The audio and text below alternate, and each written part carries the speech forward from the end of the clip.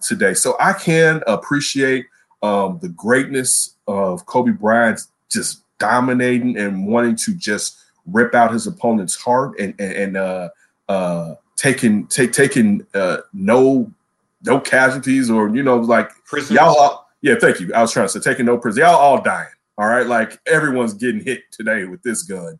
I appreciate that, and being someone who grew up admiring Michael Jordan, and I never look at some of these guys like they're my idols or my role models. So I've never really done that with athletes for the most part. I don't believe so, but I can admire that in Kobe Bryant, and then going on to win an Oscar. You know what I'm saying, and just his dedication to the fine details and things is what I want to try to work better on in my life, and also just the hard work you have to put in. That's what I want. But Gigi is the thing that really, and I think every time this comes around for years, she's the thing that kind of breaks me.